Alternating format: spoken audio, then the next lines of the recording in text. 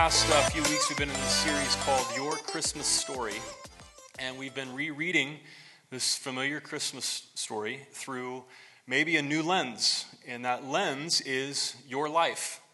When we watch a movie or when we read a book, we identify with the protagonist, with the hero in the story. You know what I'm talking about, like whoever the lead is or some character and that we identify with, and we kind of find ourselves in that story. And if we're watching a movie, somehow, like in our minds, we kind of end up on that screen emotionally somehow. And we journey along with that character. And as we do, it's a journey towards self-discovery. In a good movie, a good book, we learn more about ourselves as we journey with those characters. And so that's what we're trying to do with this familiar Christmas story. And so that's where we're headed tonight. Let's watch this quick video.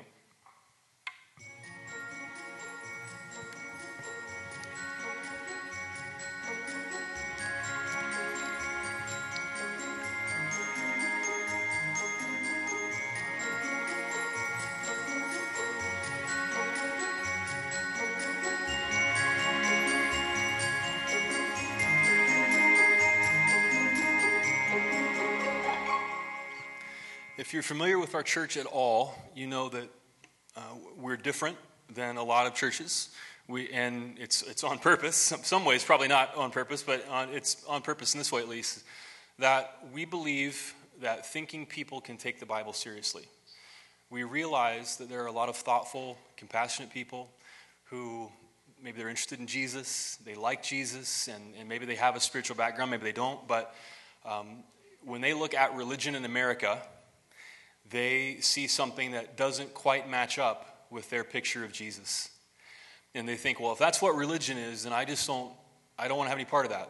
That's not what I need in my life. And so we want to be a church where thinking, compassionate people can be a part of a community and can look at tough questions and read the Bible again through new eyes and not have to check their brains at the door.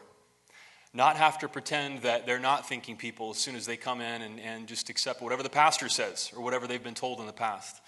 And so we say here, thinking people can take the Bible seriously. And what we mean by that is when you look at the Bible in its historical context, read it for the time that it was written in considering its context and how that time is different from ours, then you can get meaning from it in ways that can be surprising and really like happy surprises, like Bob Ross, happy surprises when you read, and it can now mean something to you that for a lot of people they never really thought it could mean. If you're anything like me, growing up, I had an idea the Bible is just something that's just completely foreign and archaic and has nothing to do with my life, and it's used as a club to beat people over the head most of the time.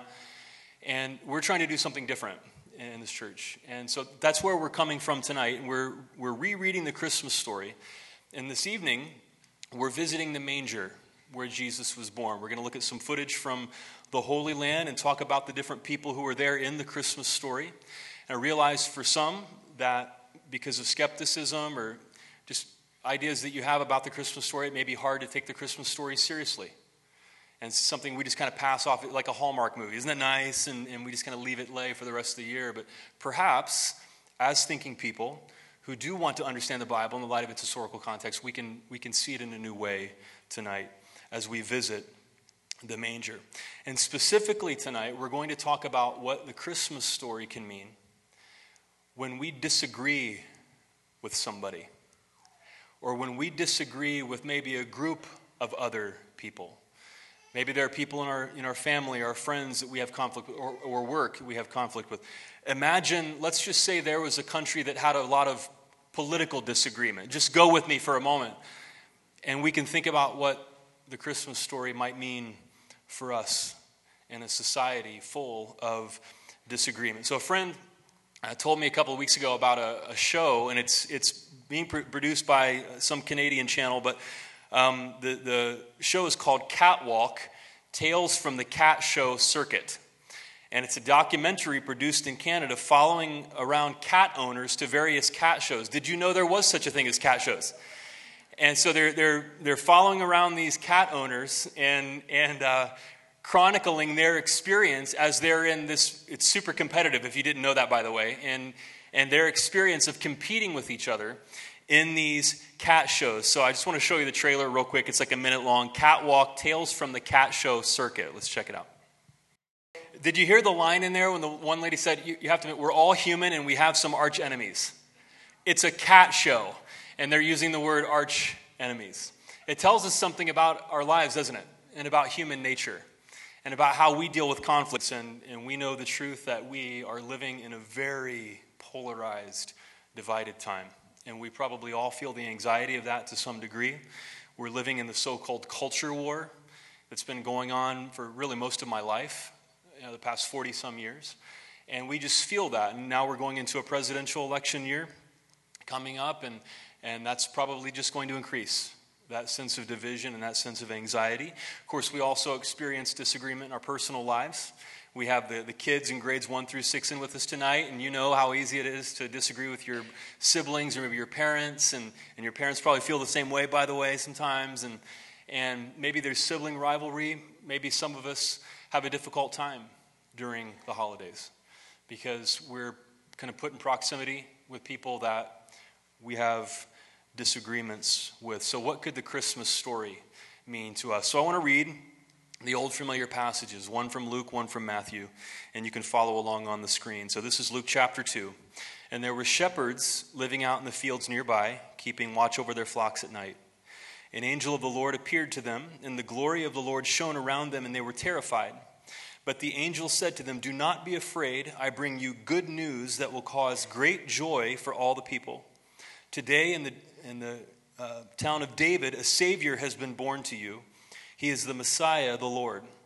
This will be a sign to you. You will find a baby wrapped in cloths and lying in a manger." Suddenly a great company of the heavenly host appeared with the angel, praising God and saying, "Glory to God in the highest heaven, and on earth peace to those on whom his favor rests." When the angels had left them and gone into heaven, the shepherds said to one another, "Let's go to Bethlehem and see this thing that has happened, which the Lord has told us about." So they hurried off and found Mary and Joseph and the baby who was lying in the manger. When they had seen him, they spread the word concerning what had been told them about this child. And all who heard it were amazed at what the shepherds said to them. And then the second scripture is from Matthew chapter 2. After Jesus was born in Bethlehem in Judea, during the time of King Herod, Magi from the east came to Jerusalem and asked, "Where is the one who has been born King of the Jews? We saw his star when it rose and have come to worship him." So the old familiar Christmas story. And again, maybe for some it's difficult to take it seriously, to think about it deeply, to enter into that story. But we'll see what that story could mean for us here tonight. So first of all, the first Christmas took place in a world that was full of disagreements. A polarized world full of conflict. Jesus was born in what is now Israel. You know this. It had been conquered by the Roman Empire. It was an occupied land. The people of what is now Israel, Palestine, they wanted to drive the Romans out. They wanted to defeat them. There were people ready to take up arms. It was at such a fever pitch that their war could break out. And there were people who tried to create violent, skirmishes and drive out the Romans. There was constant tension in politics. Taxation was high. And there was a widening gap between the rich and the poor. There was no middle class. The people who were farmers they rented farmland that they used to own. When the Romans came in, they took the farmland from the people who owned it, and then they said, "Well, you're going to farm it, but now you're paying rent to us." And so while that land used to sustain them, now they're paying somebody to farm their own land. And this sense of injustice, this sense of how could this happen to us? How could this happen to our country? How could we end up in a situation like this? And you could see, I think, how different feelings would come up in people about how to deal with that conflict, either politically or with violence.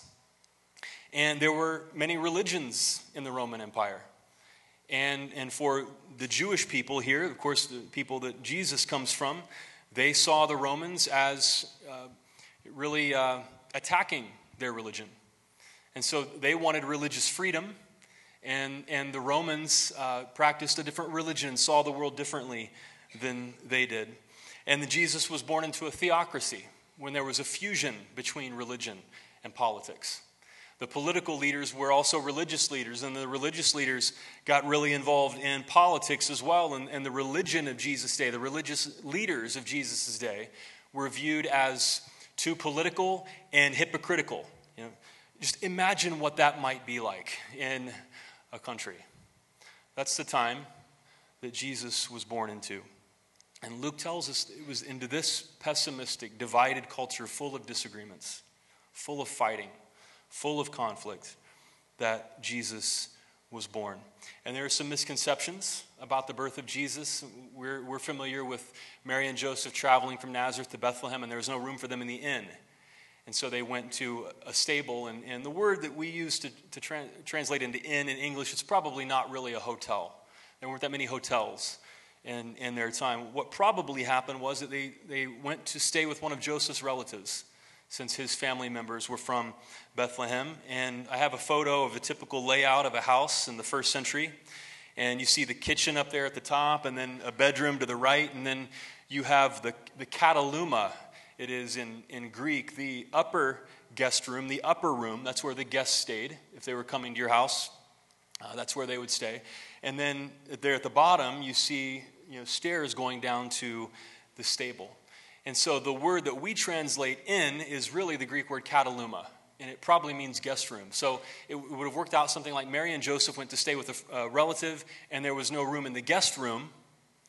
So Mary had to give birth to the baby Jesus in this stable. I have a picture of what a home may have actually looked like during that time. And, of course, you see they're using some materials that they wouldn't have had back then. It would have been made of completely of stone. But you see that cave that the arrow was pointing to. That would have been the stable. And so the guest room was full, and Mary had to give birth to the baby Jesus in what was essentially the garage, where they kept farm animals. And it's like an ox or a donkey. And you would imagine what that would be like. And so Mary had hopes and dreams for her life, and now her life is going like this. And I'm sure there were some disagreements between her and God from time to time, between her and Joseph and others. But Jesus was born in a place where animals were kept. And now the place where Jesus was born is covered by a church. It's called the Basilica of the Nativity in Bethlehem. And so somebody they had a cave where they believed in the first century that Jesus was born, and they started to pay homage to Jesus at that place. And then eventually they built a church over that. And I have some silent footage of that church, the Basilica of the Nativity. And when I was there in 2012, it looks more like a fortress to me than it does a church because of all the conflict over the centuries there. But this is a door you go in. It's called the Door of Humility. Everybody has to crouch down to get inside the church. And you can just imagine as you look at this building, it was first built in 327, and then there was a fire, and it was rebuilt in 565. That's how old some of this part is, and they've renovated and added to it. You can imagine people from all over the world whose skin color looks different and who speak different languages, and they have different political situations, and they have different views of the world. You can imagine them coming together every year around Christmas time here at the Basilica to worship Jesus. When I was there were people shoulder to shoulder. It was completely packed. I heard, I don't know how many languages. There was people there from all over the world, and then you descend this flight of stairs down towards the cave where it's believed Jesus was born. It's called the Grotto of the Nativity. And you'll see there's a star here in a second. There's a star in that grotto. It's down below there. And then people will kneel down and touch that star. And it's believed, we don't know for sure, of course, but it's believed perhaps that's where Jesus was born.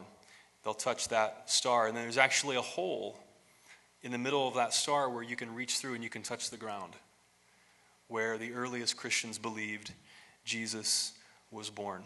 And people from all over the world, in so many different situations, with so many disagreements, come to this place to worship. The first Christmas took place in a world a lot like ours, a world full of disagreements. But people who disagreed with each other met at the manger, just like today. People who disagreed with each other met at the manger. And the Christmas story tells us about two of those groups. One were shepherds, and one group was called the Magi. So shepherds in this time were the poor. They were the lowest of the low in the socioeconomic ladder. Shepherds were viewed as migrants. They were migrant workers. And the reason for that is shepherds led their sheep. They didn't own enough land where their sheep could graze and it would keep the sheep alive. So they had to take their sheep onto other people's land. And you could imagine if you're a landowner and you see a flock of sheep coming across your land, and you might feel like they've trespassed. You might feel like they shouldn't be there, and you would like to keep them out. And there's a disagreement, there's a conflict between us and them, and these people are coming into our land, and they're taking something that's not theirs. And you can imagine the feelings, the disagreement, the conflict that surrounded shepherds. The attitude of the people was, "You shepherds, get off my lawn. We don't want you here." And it was to these people, the very first people who ever heard the good news about the birth of Jesus, when the angel came and the angel proclaimed to these shepherds, the lowest of the low, these migrant workers with no land, "I have good news for you. Today in the city of David, a Savior has been born to you." And these people who probably feel like they have nothing in this world, people who are used to being looked down on and being an object of shame, they now have this announcement. And I don't know how you feel about miracles, and that's all up to you. But when we take a look at the historical context of this story, I think you don't have to use much imagination with me, do you, to see how this story could apply today. And so the shepherds came to the manger, these poor migrant shepherds. And there was another group. Matthew tells us about the Magi. The Magi were not the poor. They were not the underclass. The Magi were likely elites. They were educated. They were likely wealthy. They brought expensive gifts to the baby Jesus. And they're not from that area. They're from a land that's far away. They were probably Zoroastrian priests. They're probably Parthians, what today would be Iran. And so these Iranians of a different religion, a different ethnicity, and the people of Palestine had wars with the Parthians. These were geographic enemies, geopolitical enemies who came to worship Jesus. And the angels did not appear to the Magi. The Magi came looking for something. They were rich. They were educated. They had what everybody believed should make people happy. And they came looking for something. And they're here in the Christmas story to tell us that the birth of Jesus and what God was doing in the world is bigger than one religion or one people or one geographic area. Once again, I don't know how you feel about a star guiding wise men, but they're here in the story to tell us that God and goodness and what can make the world better is bigger than the sign above the church door. It transcends even religious labels. It transcends class and status and education levels. And at the manger, we have these two groups of people gathering, these poor migrant worker shepherds and these rich, educated elites. And it's kind of like what happens at the manger is the good news about the birth of Jesus. It lifts the shepherds and it brings down the Magi a little bit to where they're now on level ground. These two groups that are not on level ground in the world and in our world of conflict and polarization, when they come to see Jesus, they are brought to level ground. And so what is the meaning of the manger? Well, God humbles himself enough to be born in a garage. And then the good news is announced to these dispossessed migrant workers who are treated like garbage. And then it's also an invitation to not just the down and outers, but the up and outers. People who have everything that should make them happy, but they're looking for something. And they come looking, and they find something worthy of their lives, worthy of their devotion, worthy of their gifts, their time at the manger. And so perhaps overcoming division and disagreements and conflict looks something like lifting the poor, and for the rest of us, humbling ourselves enough to share a common experience with people with whom we disagree. Remember the door of humility there at the Basilica of the Nativity. Everybody had to crouch down and get on the same level to walk in to that building. Perhaps the meaning of the manger for us in 2019, at least one of the meanings, is to humble ourselves enough to see what we share in common with the people around us, even the people who really have nothing to do with us in this world, like shepherds and magi. But we can find some common ground with them. I think that's true of politics and the culture war. It's also true of conflict that we experience with family and friends. And maybe that's weighing heavy on your heart. I don't know exactly what tomorrow will be like for you, or what New Year's Day is like for you, or Thanksgiving, but no matter what the conflict is, we can humble ourselves. Now, that doesn't mean that all conflict is brushed under the rug. It doesn't mean that everything that happens in this world is okay. It doesn't mean that everything that happens in our society is okay. Silence only helps the oppressor. How many of you know that's true? How many of you know that's true? And so, no, it's important to speak out. It's important to vote. It's important to protest. It's important to say things that are important. And that's how those shepherds get lifted, by the way, is when good people speak out. But it's also true in our personal lives. When people hurt us, there are times when reconciliation is not possible.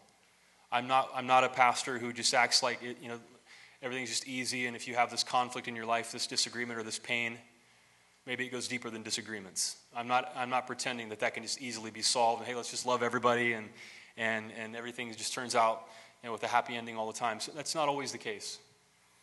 But really, Paul says, as far as it depends on us, we can choose to live at peace with everybody. As far as it depends on us. And it may be that you kind of clean your side of the street and they don't do the same thing. Maybe they're not interested. And so I'm not meaning that you should subject yourself to more pain with people who aren't trustworthy or people who are going to hurt you again. Or Jesus said, don't cast your pearls to swine as well. And that gets to some of that. But there are things that happen to us in our lives that cause disagreement, that cause conflict. And there are times when it's so painful we really can't go back to that. There are other times when maybe we could. And it requires humbling ourselves. I wonder what that would look like in our country as we look at 2020. If more of us as Americans decided, we believe things that are important, and we want to speak out about those things. And we're going to vote, and we're going to express ourselves, and we're going to say what we believe is true. We're going to speak out. And at the same time, disagreement doesn't have to equal hate. Disagreeing with somebody doesn't mean that we look down on them. Why? Because the shepherds were lifted and the magi were brought down a little bit. And we're all on level ground. What would that look like in our world in 2020? Well, James Corden is the host of the Late Late Show on CBS, comes on right after Colbert. And he's most famous probably for carpool karaoke. Have you seen carpool karaoke? Where he'll have celebrities in the car with him and they sing songs together. The latest recurring bit on his show is called the Crosswalk Musical. I don't know if you've seen these or not, but so he's a musically inclined guy, and so his bits seem to be about music. And so what they're doing with the Crosswalk Musical is he assembles a cast from a musical or a movie, and they just pick a street in L.A., and they have props, they have costumes, and they run out into the crosswalk while the light is red, and they perform something from that musical or from that movie. And then as soon as the light turns green, they run back to the curb again. And so you imagine, it's LA, so maybe you expect things like that, but it's awesome to see, these guys run out, they have this performance, and then they run right back. One that I saw recently, I wanted to show you real quick, was a crosswalk musical based on Frozen with the song Let It Go. And so they actually took the cast of Frozen, the voices of Frozen, and assembled them together and put on a crosswalk musical. Let's watch. I didn't know this until recently. James Corden grew up essentially a pastor's kid in London. He was part of the Salvation Army Church, and they're the people with the red kettles. You probably know they're a church, actually. And James Corden's parents were leaders, officers, they call them, in this church, in the Salvation Army. in London. He said the first time he realized he wanted to perform, he was 4 years old, and it was his little sister's baptism. And they got up on the stage, and he couldn't see, so he stood on a chair, and he just like goofed off and made faces during his sister's baptism. And that's when he knew he wanted to be on the stage. So he grew up in this evangelical Christian home in the Salvation Army. And he said as he got older, his views started to change. And his parents really didn't. They are evangelical Christians in the Salvation Army. They still are. He said, but over time, his views started to change. And he told in an interview about a time where he was sitting down with his dad just a few years ago. And they were kind of having a heart-to-heart about Hollywood and religion and his career. And his dad sees the world differently than he does. And James said to his dad, I just don't know that I have the same beliefs that you have. So I believe in God. I believe there's something out there. I have some kind of faith, but it's just different than yours. And he wasn't sure how his dad would respond to that. Like James Corden, he mentioned science. He's like, I believe in science. And it's sad to me that a person feels like they have to choose between science and faith because we don't believe that here. But James Corden did apparently, or does, and that was a part of his conversation with his dad. And he said he wasn't sure what his dad was going to say. And he said instead of coming down on him like he thought he might, or be disappointed, he said, and his dad's name is Malcolm. His parents are Malcolm and Margaret. He said his dad, Malcolm, looked at him and he said, James, I don't know a lot of the answers about those things either. And he said that humbleness shown by his dad, and a lot of conflicts that we face are generational. Let's be honest in America. But that humbleness shown by his dad made their relationship possible. He can have a relationship with his parents now, his evangelical Christian parents, because he wants them to be in his life. He's not just rebelling and running away. He wants them in his life. But because they were willing to be open and humble about their own faith and their own questions, and it made a whole new relationship possible. So now, if you watch his show, his parents are guests on his show all the time. He sends them out as commentators, or like correspondents, I guess you would call it. It's like to the Super Bowl, or the National Championship game, or the Oscars, or the Tonys. I have a picture of Malcolm and Margaret. That's an open-minded pastor right there. I'm guessing this was the National Championship game a couple of years ago when Gonzaga was in, Go Zags. It was Malcolm and Margaret, and they've been on the show so many times. His dad plays saxophone. The Salvation Army is really big on music, being able to play an instrument. So his dad's played sax on the phone or on the show before, and they have a relationship because they were willing, just like the shepherds and the Magi. The shepherds come up a little, and the Magi come down a little bit, and there can be some kind of meeting, some kind of common ground shared. So even though they see the world a little differently, James Corden loves his parents, and he wants them in his life. And his parents have different ideas about the world, but they're open and humble enough to meet him where he is. And maybe that's what we can learn from as a country. Maybe that has something to say to us in our own lives when we think about entering into the Christmas story and what it can mean for us. So we have a presidential election year coming up. And if you follow news, it's getting worse now, and it's only going to get worse. The disagreement, the conflict, the polarization, this could be a really, really tough year for America. And even if you don't follow politics, it still has an effect. It has an effect on how we all feel. And so, as people who want to follow Jesus, one of the opportunities we have is to really think deeply about how we love our neighbor. And Jesus calls us to love our neighbor as ourselves. How do we love our neighbor who votes differently than we do? How do we love our neighbor who disagrees with us? How do we love our neighbor when we hear them say something about politics of the world? We're like, what? Like, how does that person even think that? How's that possible? How do we love our neighbor? How can we talk about things that matter without disagreements leading to hate? Disagreements aren't bad, but it's when the disagreements lead to treating somebody as though they're less than. That's when they become harmful.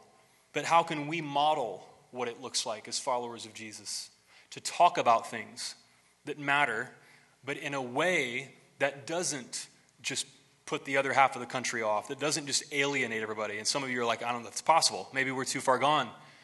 But I would have to suggest that we're going to have to find a way.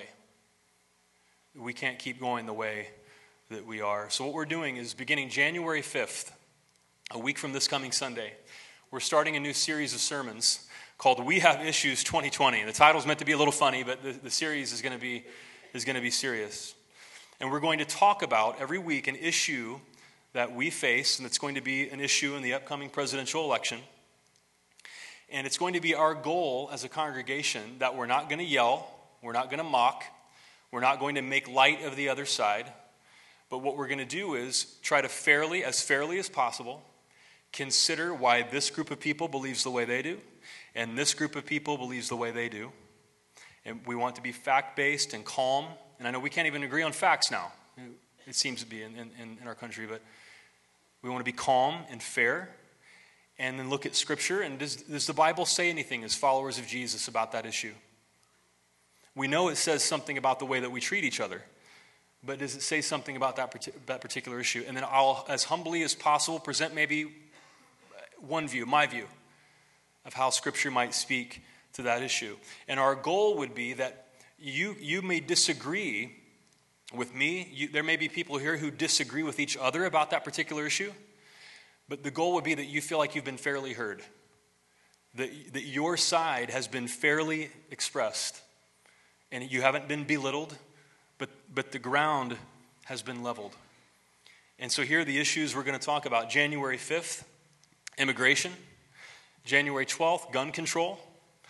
January 19th, healthcare. The 26th, wealth inequality and climate change, because they are connected. We're going to talk about them the same week. And then finally, February 2nd, we're going to talk about abortion. A question you may be asking is, Ryan, are you crazy? Ryan, do you have a death wish? Ryan, what? I believe that one of our callings right now is people who want to follow Jesus. We're at a Christmas Eve service tonight. We have some interest in this stuff. Is that when we enter into the Christmas story, it means something for our lives. And it means something for our country. And yet we have the separation of church and state and all, of course. But as people of faith, what does it look like for us to level that ground and have conversations? We made a little spoof video, like a video of the news or an election night coverage. So I just want to show you a quick video here to promo We Have Issues 2020.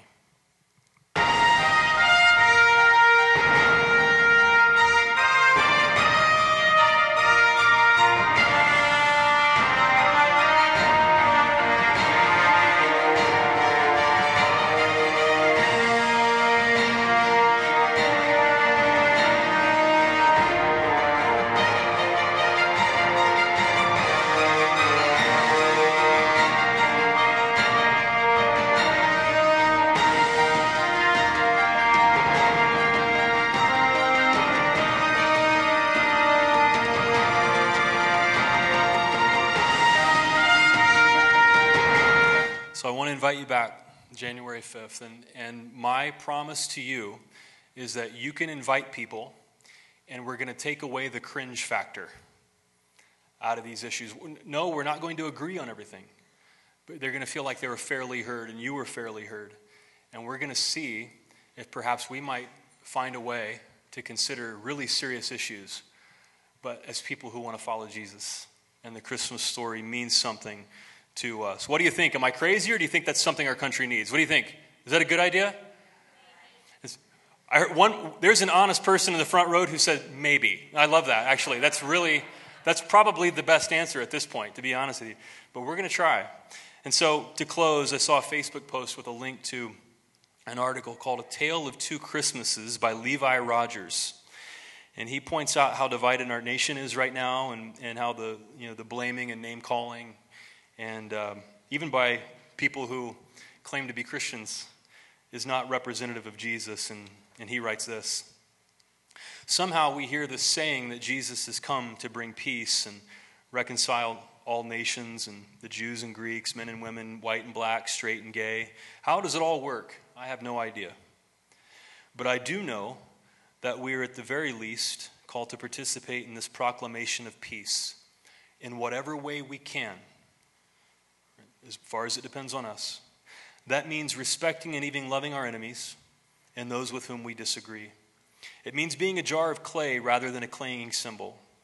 It means, I think, maybe quieting ourselves and living out this thing day after day in humility and service of others.